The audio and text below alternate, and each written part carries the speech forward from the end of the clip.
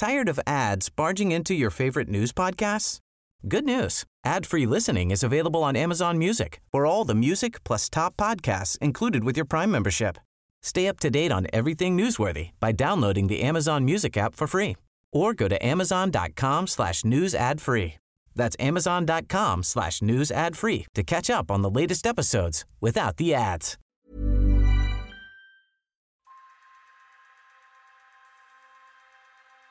Hello and welcome to Streets Ahead, your podcast. I say your podcast, it's actually Laura, Adam and my podcast, but you can kid yourselves if you want.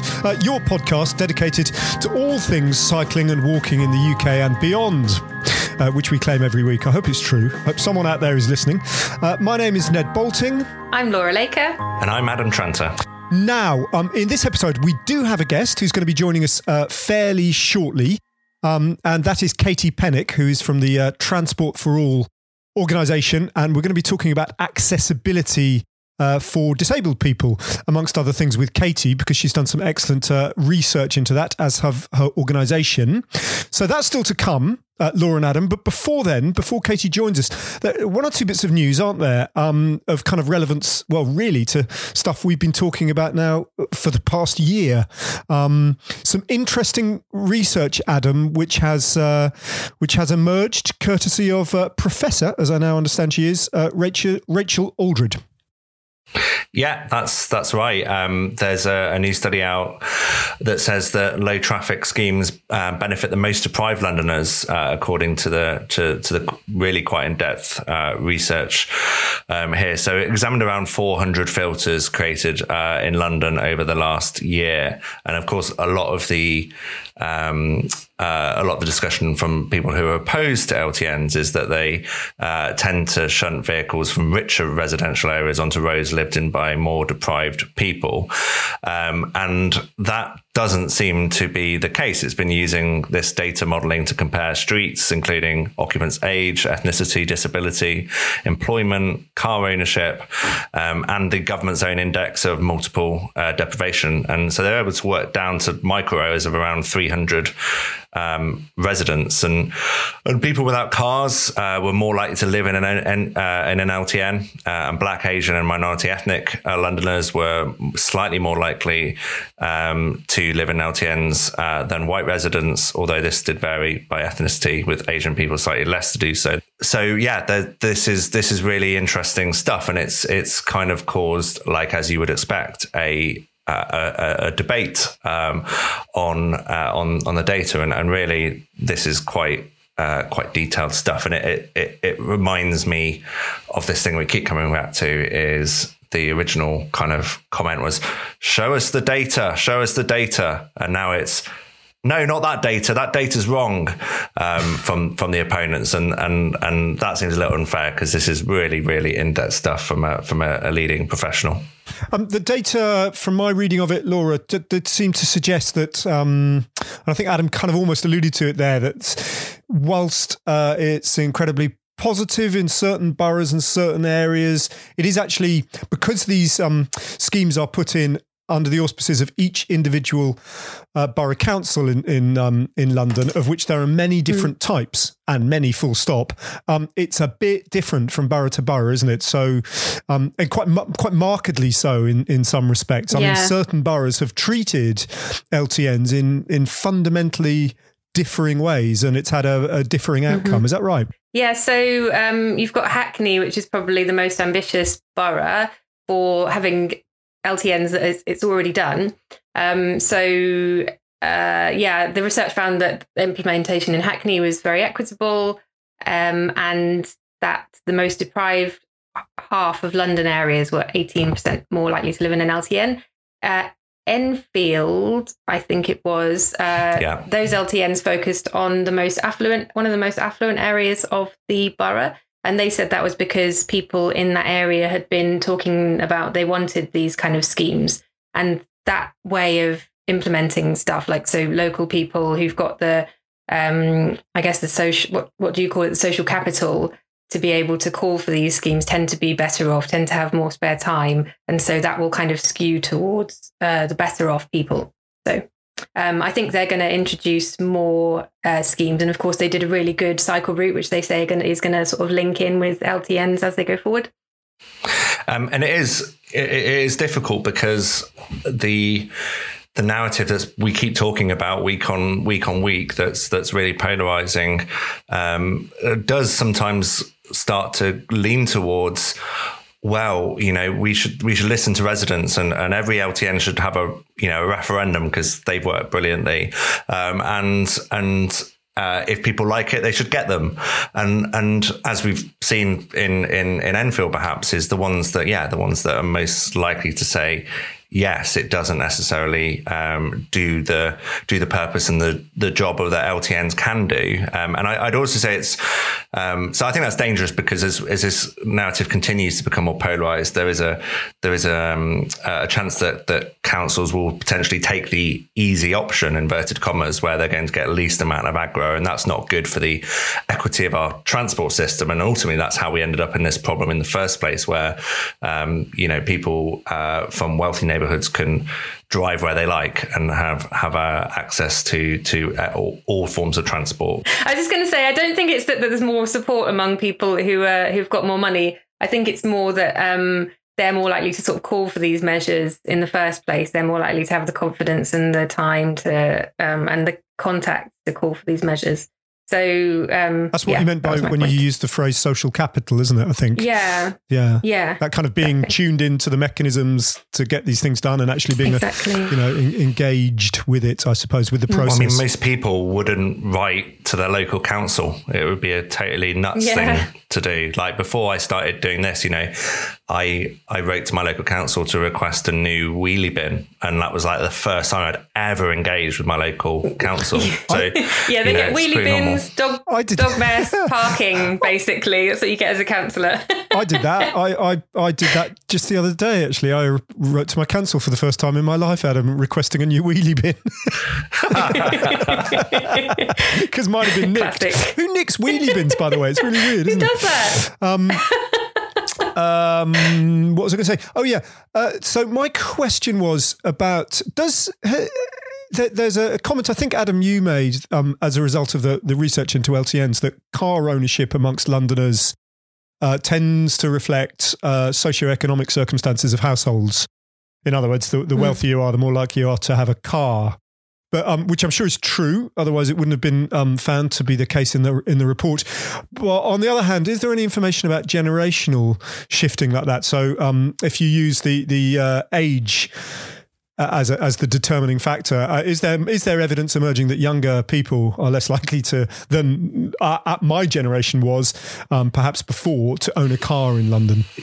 Yes, absolutely. That's clear as day. Young Londoners are becoming less and less likely to own a car, and I think the most popular is Londoners in their 70s who grew up in the heyday of the motor car, who not only own more cars, use more cars, etc. And of course that fits also into a certain voting demographic, and it also fits into a certain demographic of the kind of people who would write into their council other than to request a wheelie bin, potentially with a bit more time on their hands. And that's also reflected in who local councillors are actually as well. There are a lot of, I don't have the data in front of me, but a lot of local councillors are in their 50s, 60s and 70s. So all of that is lending itself to potentially those who stand most to benefit from increased active travel measures having the least amount of say in that. Yeah, and there's two sides to the kind of income and transport issue in terms of air pollution and road danger. And if you're on a low income, you're more likely to live somewhere that's got dangerous roads, poor provision for walking and cycling, and high levels of air pollution, which of course have kind of lifelong impacts on you. There was this really weird thing as well that, prior to this report being published, and I'm sure is still out there, this theory or this argument perpetuated that somehow these LTNs being placed where they are is driving up house prices, and it's actually just to the benefit of the people, which is a really kind of tricky one to try and get your head around, because in effect, They probably do, but because as we, over the long term, because that's what we were talking about recently, wasn't it? These legacy LTNs that were put in decades ago. Sometimes I would imagine the houses on those streets are probably a little bit more expensive than they would otherwise be if that LTN hadn't been put in there. So there's some truth in that as well, isn't there? Yeah, I think there's a couple in kind of outer London in the kind of suburban areas, and they're not particularly wealthy areas. There's one in Leicester that's quite old, and that's in an area that hasn't really gentrified, but that's kind of, Leicester's a different thing, and they've got kind of different demographics, different population, and different kind of changing patterns. But I think it's a tricky one, isn't it? Because any improvement to the street, especially in sort of cities where spaces at a premium, house prices are going up, rental prices are going up, anything that kind of improves the area is going to cause concern for people on low incomes or people who are renting and don't want their prices to go up. Also in London, especially where this analysis was done about house prices. One, house prices aren't a good indicator of social deprivation because, the data isn't super accurate. And also people could be renting, for example, a house that's worth a lot of money. So it doesn't necessarily mean that those people are benefiting. And also I used to live in Fulham, and I used to live in a kind of what I would call a normal flat in Fulham, like built in the 70s or 80s, and behind me there was two big council tower blocks, and in front of me there were £5 million mansions on the King's Road, and all within probably the same the same square mileage or assessment. So it's really, really, I think, quite a blunt instrument to look at house prices and say, oh, that's who's benefiting. That's a disappointing one, I think. Yeah, I often think that is quite a unique London story, isn't it? That way that the housing market is kind of structured and dysfunctional. But on the other hand, it's kind of quite interesting about London. I've always felt that that it's not so clearly segregated in some ways, and in other ways it is deeply. LTN news though, while we wait for Katie to join the call, it'd be a shame if we didn't use the jingle, because Adam, I think there is some more. I mean, we've just done a bit of LTN news, but there's a bit more data that's just emerged, so maybe we could have the jingle and you can bring us up to date. There is breaking LTN news.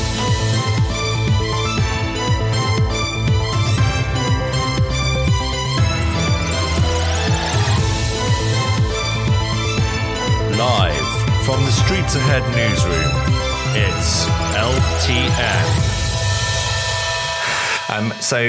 Claire Holland, who's the cabinet member for Lambeth, responsible for transport, has revealed the data from the monitoring of the Railton low traffic neighbourhood in South London, showing that car traffic down is 31% across the area, HGVs are down 23% across the area, and cycling is up 32% across the area and up 51% within the low traffic neighbourhood. And a lot of discussion is always around what happens to the roads and the boundary roads, and the traffic around boundary roads is also showing that to be down as well. So Loughborough Junction is down 7%, Brixton End of Cold Harbour Lane is down 10%.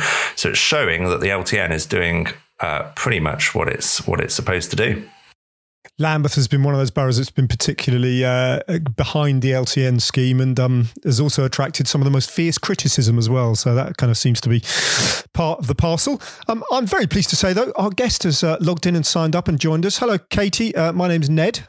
Nice lovely to meet you. Hi, how are you? Very well, thank you. Thank you for taking the time. Hello. Adam and Laura, I guess you know much better than me. We're meeting for the first time. Just to introduce them, this time we're talking about Pave the Way, an influential report by disabled transport charity by the name of Transport for All, and that's why we're talking to Katie about the impact of emergency active travel measures on disabled people, and very importantly, the improvements that are needed. So, Katie Pennick, this is our kind of second consecutive episode where we tried, as three non-disabled people, to get our heads around this incredibly important subject that, by ourselves and other people seems to be permanently overlooked in the discussion. In the last episode, we spoke to, I'm sure someone you know extremely well, Isabel Clement, who was incredibly enlightening in all sorts of ways. But I think she's great. She is great. The conversation we had with Isabel was partly predicated on the work that you had done prior to that. I guess tell us what it was in the first place, this study, Katie. Those are very big shoes to fill. I'm big fan of Isabel Clement. She is absolutely brilliant, and great that you've got a chance to speak to her as well. So just to reiterate, I'm Katie. I'm from Transport for All, which is a disabled people's organisation that campaigns for accessible public transport and inclusive street design. And we're a membership organisation, so we have 400 members. We're pan-impairment, so we represent the interests of disabled people from all the impairment groups. So not just wheelchair users like myself, but blind and visually impaired people, deaf and hard of hearing people, neurodivergent people, everyone. And we're sort of alerted to this. I mean, we've done a lot of work on street space issues in the past. We've sort of done campaigning for more dropped curbs, for instance, on pavements. We've campaigned against street clutter. We've done a lot of work with micromobility and kind of dockless bikes and e-scooters. It's sort of been all kind of ticking along in the background, but nothing we have done has ever gotten a huge deal of traction. But Low Traffic Neighborhoods came along and has really just lit the conversation on fire. As I'm sure you're all aware of, for some reason, Low Traffic Neighborhoods is a, I don't know what it is. It's explosive, isn't it? It's got everyone talking about it. And it has been heated, shall we say, incredibly controversial at points. The conversation, especially online, is incredibly polarized. People do feel very passionate about it. And I think at least a good thing about all of this is that it has shone a light on this issue about who our streets are for. And that's something that we have been sort of talking about for all of this time and advocating for improved accessibility in our street space. On the Low Traffic Neighborhoods front, and the reason that we did this research, it started about in June last year, that we started getting a lot of inquiries, a lot of comments, a lot of questions from our members and from the wider disabled community about these new schemes that were being introduced, all by kind of different names. It was like healthy streets, people-friendly streets, or all of these kind of pseudonyms. And there was just a great deal of concern, a great deal of anxiety from a lot of disabled people living in various areas that changes were being made very suddenly, very quickly, and without asking beforehand, I think, was the key difference. And we looked into this. We started looking into a few kind of target boroughs. Initially, we looked at Lambeth and Tower Hamlets and Islington. And we found that this was kind of a pattern was emerging, that disabled people were feeling very concerned that these changes were being made. And what we found was that the usual level of consultation and engagement that we would usually expect to see when changes like this were being made weren't happening at all. That equality and impact assessments were often not being done, or where they were being done weren't being written by people who had the sort of level of expertise and knowledge about accessibility that we would kind of like to expect. So it was really kind of a splattergun approach, that changes were being made a bit haphazardly, and so the impacts were really greatly felt, which is what prompted this research. We looked into this. We conducted this huge, large-scale study, qualitative study. We spoke to, we recruited 84 disabled people, including some carers / parents of disabled people from all across London. I think we spoke to people in 19 out of the 21 boroughs where new low traffic neighborhoods had been put in. For a whole range of ages. We spoke to people age 8 to 89 from across the impairment groups, to really find out how they felt about these changes. And so the response was, you got a really kind of good range of different needs and different impairments, didn't you? And you got some really interesting case studies to kind of illustrate some of the issues that people were having with these schemes. And some of them were quite kind of simple tweaks, like it's about something as simple as moving a planter that was in the way of a drop curb. But of course, there's kind of longer term issues as well. Yeah, so I think to zoom out a bit from kind of the details, we found a real range of opinion. I think one of the very frustrating things that has happened about in the way in which low traffic neighborhoods have been talked about is because it's so polarized. It's sort of like a zero sum game. You know, you're either for them all or you're against them all, which is quite reductive and not really how it works. And actually, we found that disabled people really held a real range of views on this. There were people who reported real positive impacts, and there were people who reported really negative impacts. And that's kind of a point about disabled people. You know, we're not a homogenous group. We're not all the same person having exactly the same experience. But I think common to quite a lot of people's experience was frustration at the way in which often disabled people and disability and our needs have been used a bit as a bit of a political point scorer by people on both sides of the argument. So we hear a lot of kind of concerned individuals saying, what about these disabled people? You know, how are they going to get around? Which is very frustrating. But we also hear sort of people who are very advocating for low traffic neighborhoods saying these are fantastic for disabled people because they can roll their wheelchair down the middle of the street, and that's wonderful. And it always just goes back to, okay, why don't you just ask us? Why don't you just ask us for our opinion, and we can give you that? And so that was kind of the core of this research. And so, yeah, in terms of positive views, positive impacts of low traffic neighborhoods, there were loads of them. So for people, particularly those living inside a low traffic neighborhood, they experienced a reduction in traffic, in vehicles on the roads, and the associated benefits of that. So less traffic meant that the streets were quieter, which means there was less noise, which meant there was less sensory overload, which was particularly welcomed by people who were neurodivergent. It led to often more pleasant, more safer journeys. There was a wonderful story of a man I spoke to who was a parent of a young primary school age child who was visually impaired. And he was saying, his son is around about the age now where he wants to start walking to school by himself. His older brother is doing it, all his mates are doing it.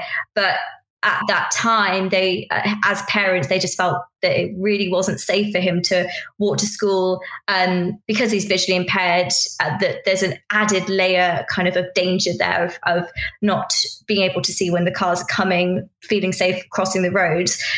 And, he was saying with the low traffic neighborhood going in, I actually feel safe. I feel comfortable allowing my child to walk to school. That's freedom and independence that he has that he wouldn't otherwise have, which was a really kind of wonderful story to hear from him. It was really interesting speaking to him, saying, he said, people expect me to be against these schemes because of my visually impaired son. And it's that kind of, that expectation that actually isn't the case. In a lot of instances, low traffic neighborhoods were encouraging some disabled people to do more active travel journeys, so to walk more, to cycle more. People who were cycling and walking more reported a huge increase to their physical health, to their mental health, all of the kind of the benefits that you were kind of wanted to see from low traffic neighborhoods, which was all great and really great to see. However, I think the key element to this is that these benefits couldn't, unfortunately, be enjoyed by everyone, because there were a huge number of disabled people that we talked to who faced kind of additional barriers to active travel, who weren't able to access these benefits, and who also, on top of that, were negatively impacted. So for people who rely on the car as pretty much their only, the only form of transport that is available to them, these are the people who are very disproportionately impacted. And these people reported an increase in their journey time. And that's understandable to see. Low traffic neighborhoods are meant to inconvenience driving and are meant to make short car journeys longer. But for these people, longer journeys in the car were more exhausting. In some instances, there was worsening of impairments, particularly if you're sitting down for a longer time. Longer time spent in the car was more expensive, more money spent on petrol, more money spent on taxi fares. I heard from someone who is on Universal Credit who was saying it really isn't a case of, it's only 10 minutes more in the car, that's fine. I'm counting pennies, and I just simply cannot afford that much more in petrol. And it's now got to a stage where I'm having to make extremely difficult decisions based on which trips I now do. There were implications for carers, particularly people who were kind of providing care and support for multiple people across London. This doesn't happen just in one borough, but people making trips from place to place who have to use the car, who were facing longer journeys, which meant that was actually less time spent with their client. So disabled people actually receiving less care. And this is obviously being compounded by the impact of COVID, which is a huge topic in itself. But, COVID has really hugely impacted disabled people and access to kind of help and care in that way as well. So these were huge negatives. And I think it's really difficult to have conversations about low traffic neighborhoods and zoom in to the details of the minutiae of which bollards are placed where, because for us, certainly, it's actually about zooming out, and it's about looking at low traffic neighborhoods in the context of what is really an increasingly inaccessible and hostile transport system. And I talked about these group of people who don't have access to the benefits of low traffic neighborhoods. These are the people who, we're really concerned about, because they don't feel the impact of low traffic neighborhoods, and they don't have access to other forms of transport. In London, only 81 out of the 270 tube stations have some degree of step-free access. I say step-free, that's what TfL says, step-free, but actually in half of those stations, there is still a step to get onto the train. It's step-free is only down to the platform, but then there is a step to get on the train. You have to get a manual boarding ramp out. And then there's issues there with sometimes the staff don't have the key to the ramp, or the staff, there's miscommunication. They don't meet you off the other side with the ramp. So we're talking a handful of tube stations which are kind of independently accessible. There are problems with buses when ramps fail, when the buses are full, when buggies are in the priority spaces. And again, talking about the streets as well, the streets are incredibly inaccessible. There's a huge problem with street clutter, with the lack of drop curbs, with A-boards. This is being exacerbated by COVID and the kind of social distancing measures. And then beyond the kind of infrastructure barriers to transport, there's also the even broader societal barriers as well. So for someone who wants to take up cycling, who's a disabled cyclist, there are huge barriers there. Financial, the adapted hand cycles and trikes and cargo bikes, especially ones that have power-assisted steering, are incredibly expensive. A lot of disabled people don't know about this option, aren't aware that they are able to cycle, that this is an option for them. There is a huge amount of stigma towards using a mobility aid. So for people who have mobility impairments but who are ambulatory, so can walk a bit, there is a real kind of people are really off-put by using wheelchairs because of the stigma, because you do face harassment and you do face, stares when you're out and about. So people would rather walk a bit and get in their car, and that's completely understandable. So I've kind of touched on a billion different things there. I feel like I've just rambled on, but it's a collection of a huge, wide range of factors, which is why the conversation is so huge. Katie, what would be the most straightforward and acceptable solution to this quite intractable problem that you've outlined about car usage for people who need the car? I mean, I've got a friend who lives in Manchester who I've been thinking about while you've been talking, who gets around in a power chair and absolutely drives this great big adapted, very expensive van as well that hoists him up into the back and slides the chair into the driving position, and then he's got an adapted kind of console. So this is expensive, big kit, but it's absolutely fundamental to his life and getting around and all this sort of thing as you've described. If I'm sort of placing him in an LTN now and wondering whether or not there's a solution to that problem. I guess in an ideal world, the barriers, the modal filters would be smart enough to recognise when his car is coming and going and to give him a pass, right? Would that be the best way of approaching it? Well, that solution already exists, and certainly we've seen that rolled out, I think, in Sutton and Ealing. So that's using ANPR camera technology that would be able to recognise the registration number of vehicles and allow the people who need it to drive through the barriers. So this isn't just for disabled people, but this is also for school transport, for example. So there is that technology that exists. Certainly what we would advocate for is the de-pairing of blue badges with impairment, because usually when things like this happen, often dispensation is offered to blue badge holders. But out of the people that we spoke to, only about half of our participants actually had a blue badge. And something that came up time and time again in our conversations, and also something that we're intimately familiar with the rest of the work that we do, is that disabled people really struggle getting blue badges. The eligibility criteria is still very narrow. The application process is difficult, especially for people with invisible impairments or fluctuating impairments. There are so many issues around that. So we wouldn't want to see a sort of like easy, okay, blue badges can drive through the barriers, job done. It's a little bit more complicated than that, to ensure that everyone who needs that dispensation has it. Also, some of these barriers, depending on the schemes, aren't removable. I mean, you can't move a planter, whoever's driving through, which is more difficult. I don't know. Obviously, every scheme is very different, and on a local level, every street is very different.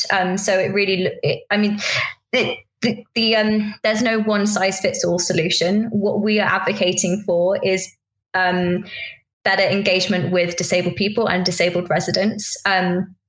So obviously these schemes have been put in with no consultation. Prior to that, usually what would happen is you had some degree of consultation. You had an open public consultation where a council would demonstrate their plans and the members of the public could comment on it.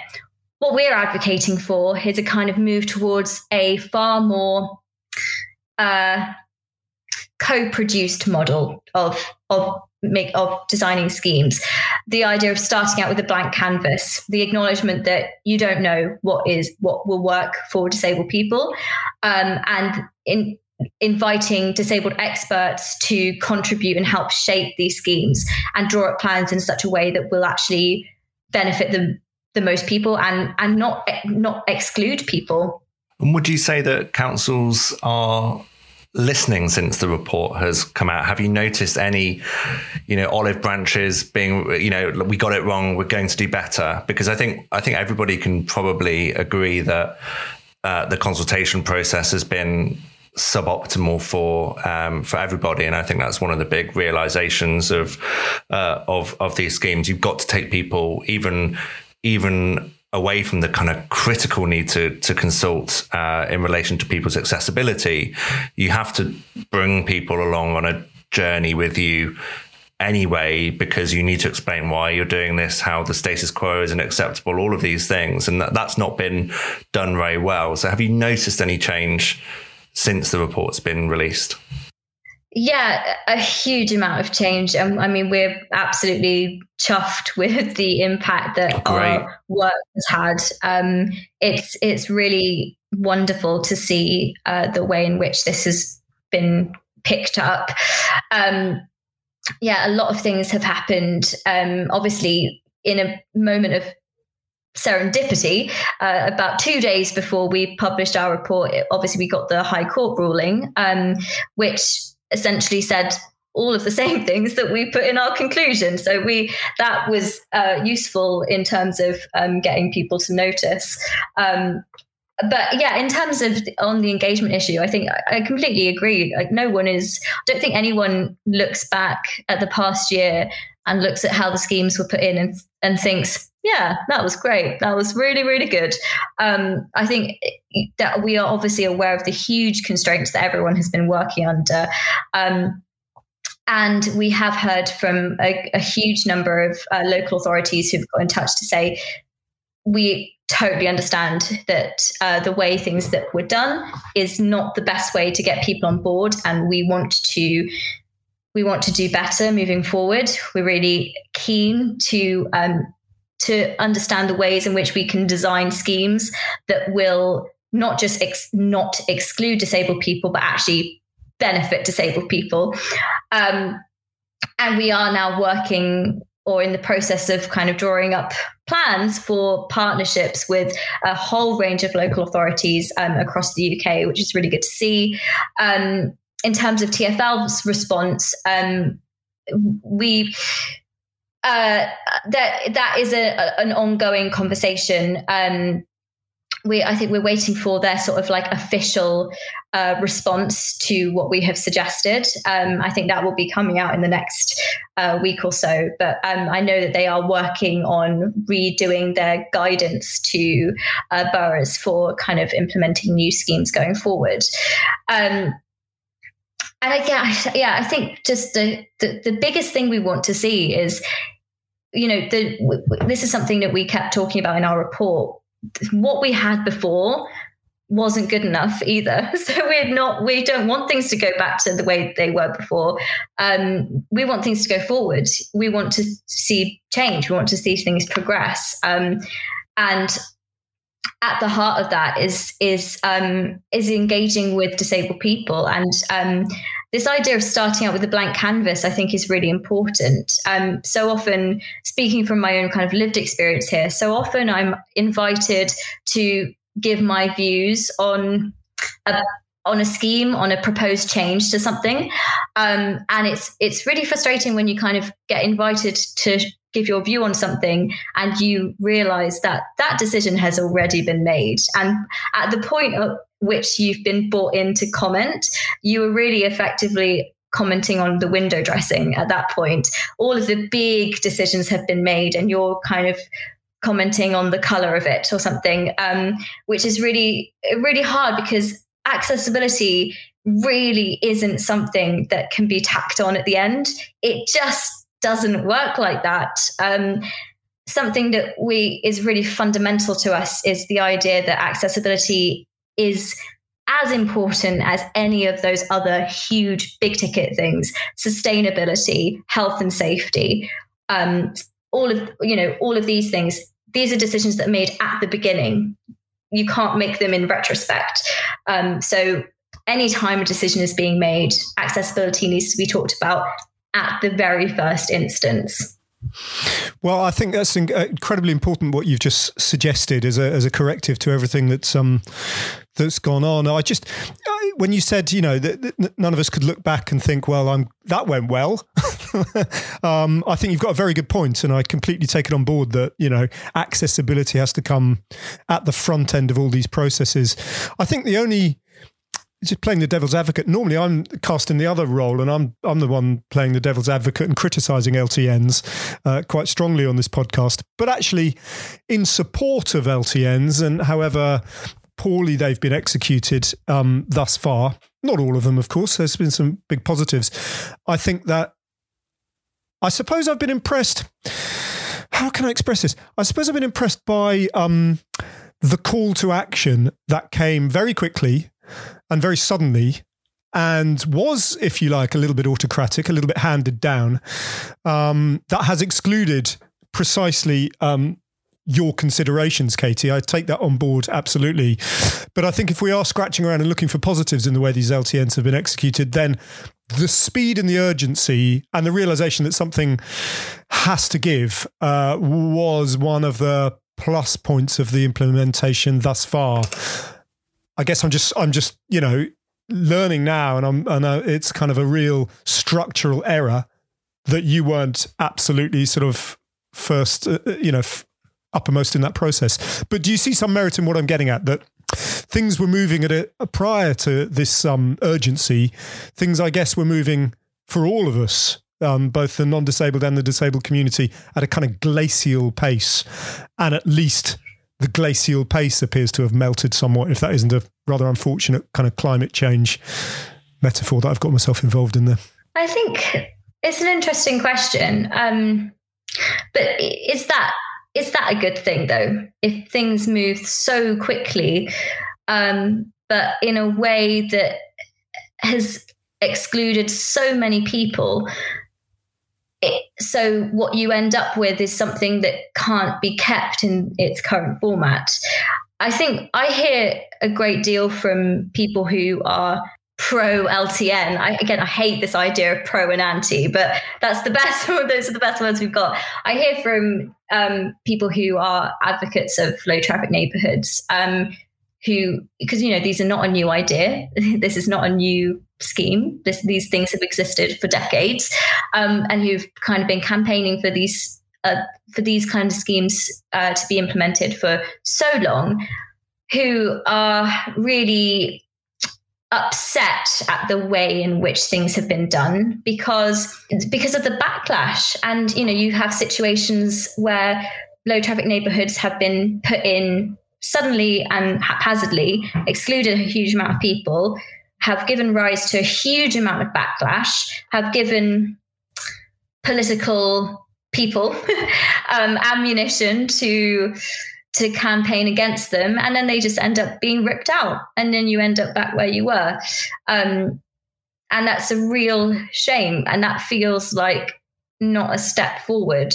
In terms of acting with haste, I don't see any reason why you can't act with haste, but also mindful of accessibility. I don't understand why accessibility was left out of the conversation. Maybe I will never understand that. I don't understand why disabled people are not taken into consideration. Why we even have to have this conversation. I don't understand why my job exists, to be honest. I don't understand why I spend my life banging on people's doors and telling people, remember that disabled people exist and you can't discriminate against them. To me, the whole thing is quite absurd. But I don't think I'll ever understand that. But doing my best. I think it's a very fair point, very powerfully put as well. I'll take that on board. Yeah, it is absurd that today in 2021, and it doesn't matter what transport mode you look at, and this is something that you alluded to earlier, Katie, no matter what transport mode you look at, and almost regardless of impairment, it's just there's barriers everywhere, aren't there? If you have some sort of impairment, and you just think the Equality Act was, 2010?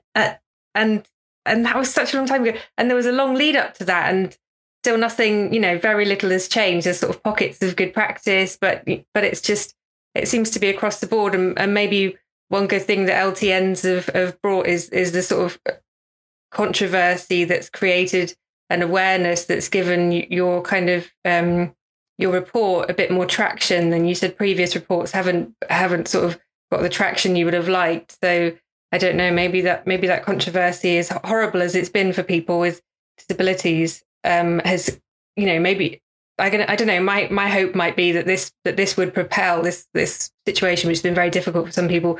One good thing that might come out of it is it might propel this agenda into a sort of more of the public consciousness that this is such an issue for anyone with an impairment.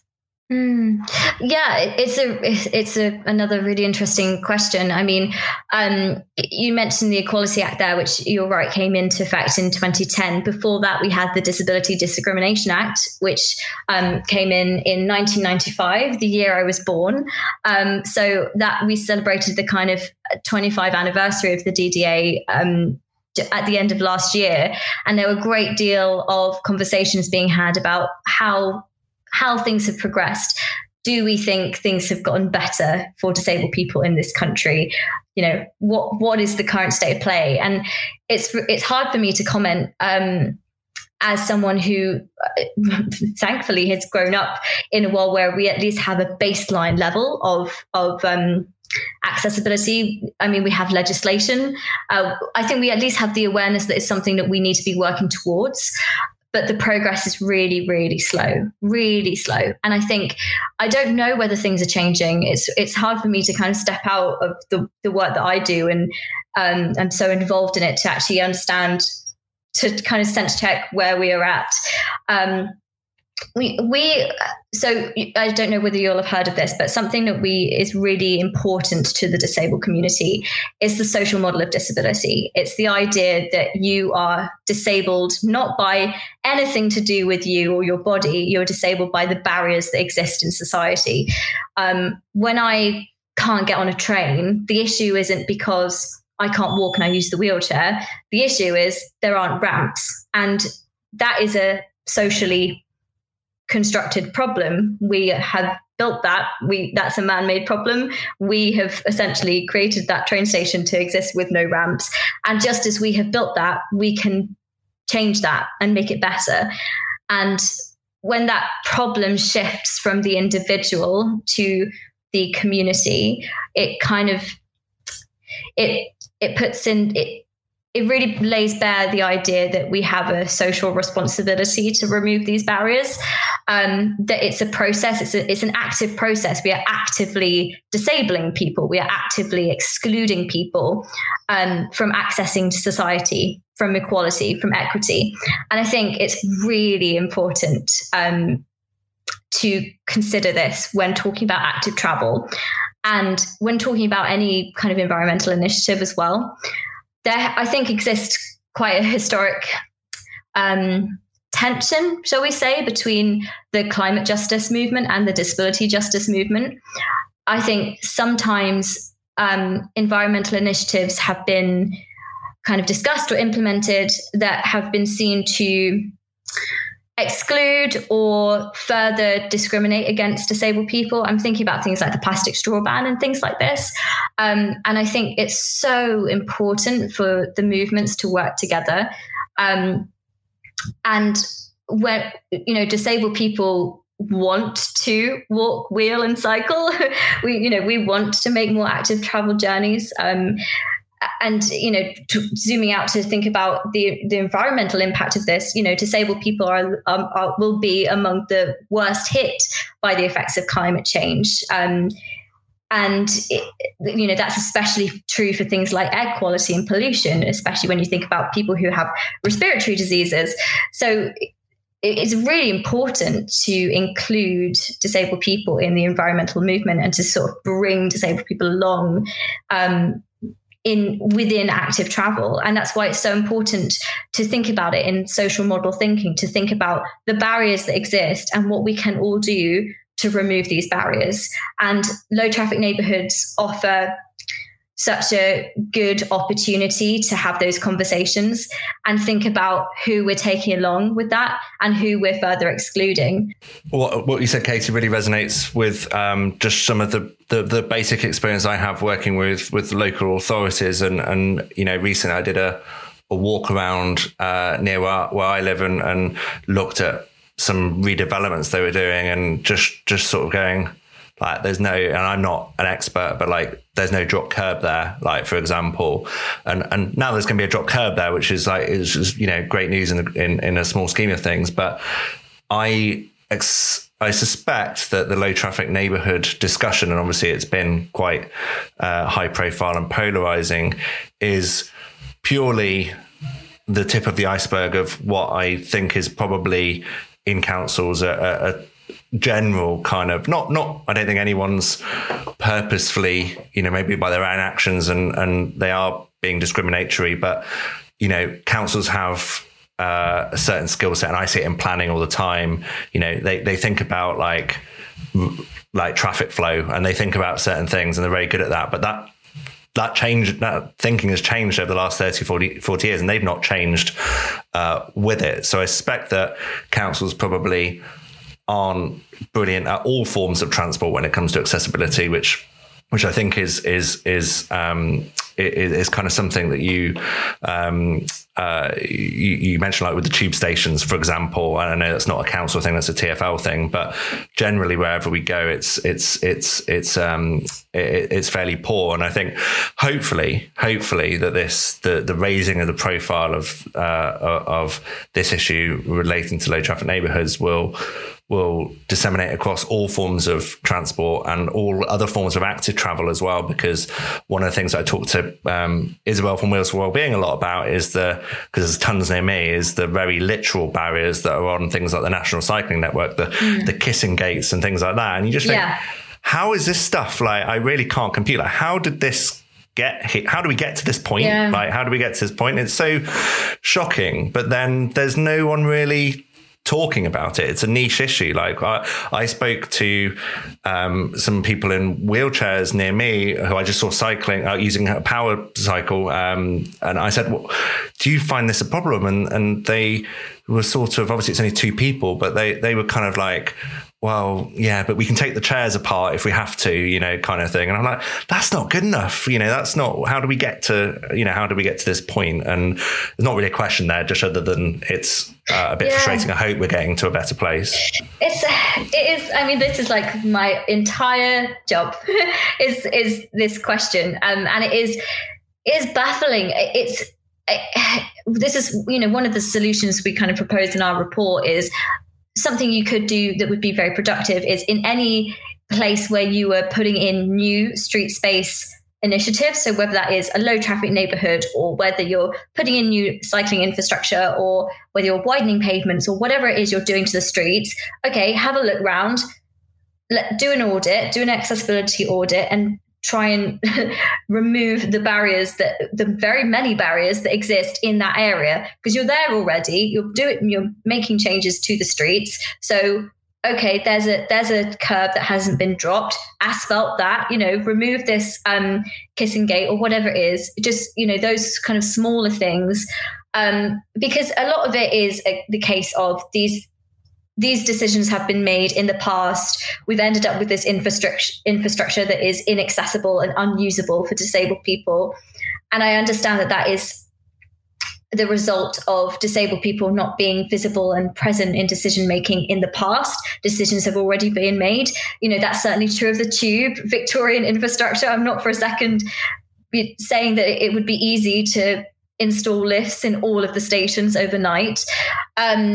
But it's what we can start doing now that would gradually remove those barriers.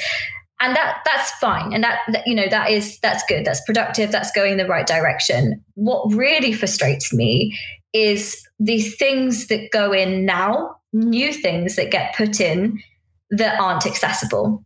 For me, that's unforgivable. And it's especially true when thinking about these big, expensive decisions, such as acquiring new rolling stock for trains, for example.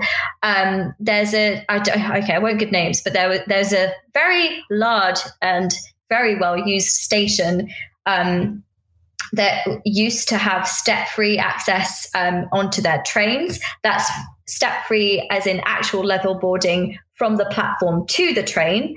They have acquired new rolling stock for their trains. Their trains are now slightly higher, So that's gone from being a step-free level boarding station to needing a ramp. And that is, rolling stock only gets replaced every, 30 to 40 years. So we now have a situation where that decision has been made. We've acquired this new rolling stock that has set us up for a legacy of inaccessibility for the next 30, 40 years. To me, that's unforgivable, because these are decisions that are happening now, and we really should know better. We should at least know to be talking to the right people. I understand that people are not experts in accessibility. No one can be an expert in absolutely everything. But it's about seeking out the experience, the expertise, and the opinions of the people who are going to be dramatically impacted by these changes. When I see cycling infrastructure being put in, and I see cycling infrastructure which is too narrow for a trike, or with steps into the cycle lane, or I see filters where you have to disembark, that is immediately unusable for disabled cyclists. Unusable. It's not. I mean, yeah, I suppose some people are able to get off their chair and take apart the chair. For a lot of disabled cyclists, they cannot do that.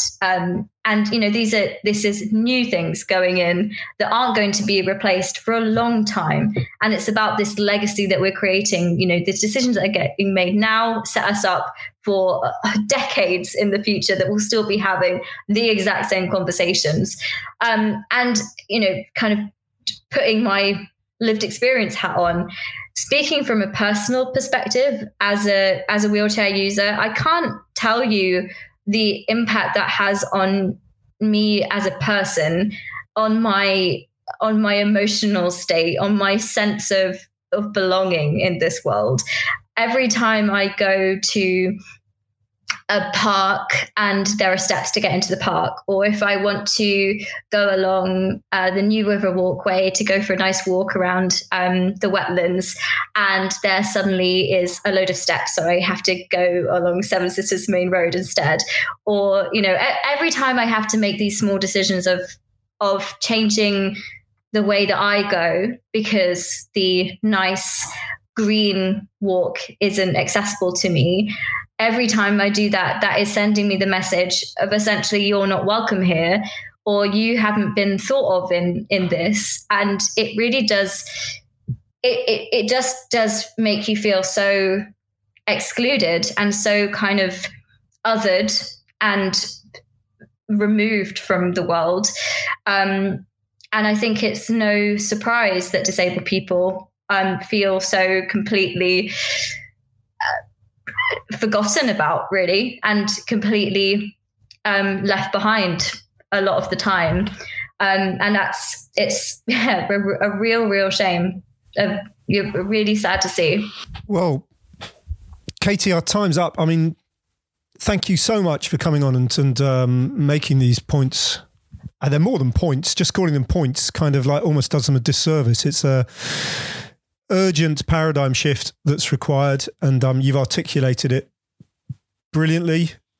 I've got masses to go away and think about. So and I hope everyone listening to the podcast takes that away as well, because you've done your job over the last hour. Thank you very much, Katie. And I know the report as well took you, I gather, 6 months of your life to put together as well. So thank you for that. It's certainly had an impact, and I'm glad you're getting some sort of positive feedback from the stakeholders, and inching it forward. Hopefully we can change it from inches to great big giant leaps, and change the way we're all going about things. The biggest thing is that this is an open conversation, and this is a dialogue. And I think, I certainly from my perspective anyway, the conversation has been so polarized and so heated and quite nasty at some points. And I really hope, I want to bridge that gap a bit more. And I understand that there is a lot of learning and a lot of understanding that needs to happen. I'm hopeful that the conversation kind of can move on in a more productive way. But thank you so much for having me. It's been lovely to speak to you all. Well, there we go. Do let us know what you think. I say this every time, using the handle Pod Streets Ahead.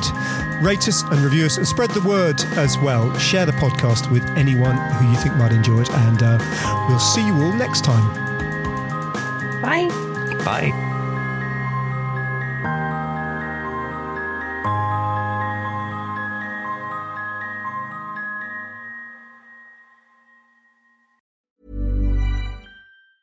Tired of ads barging into your favorite news podcasts?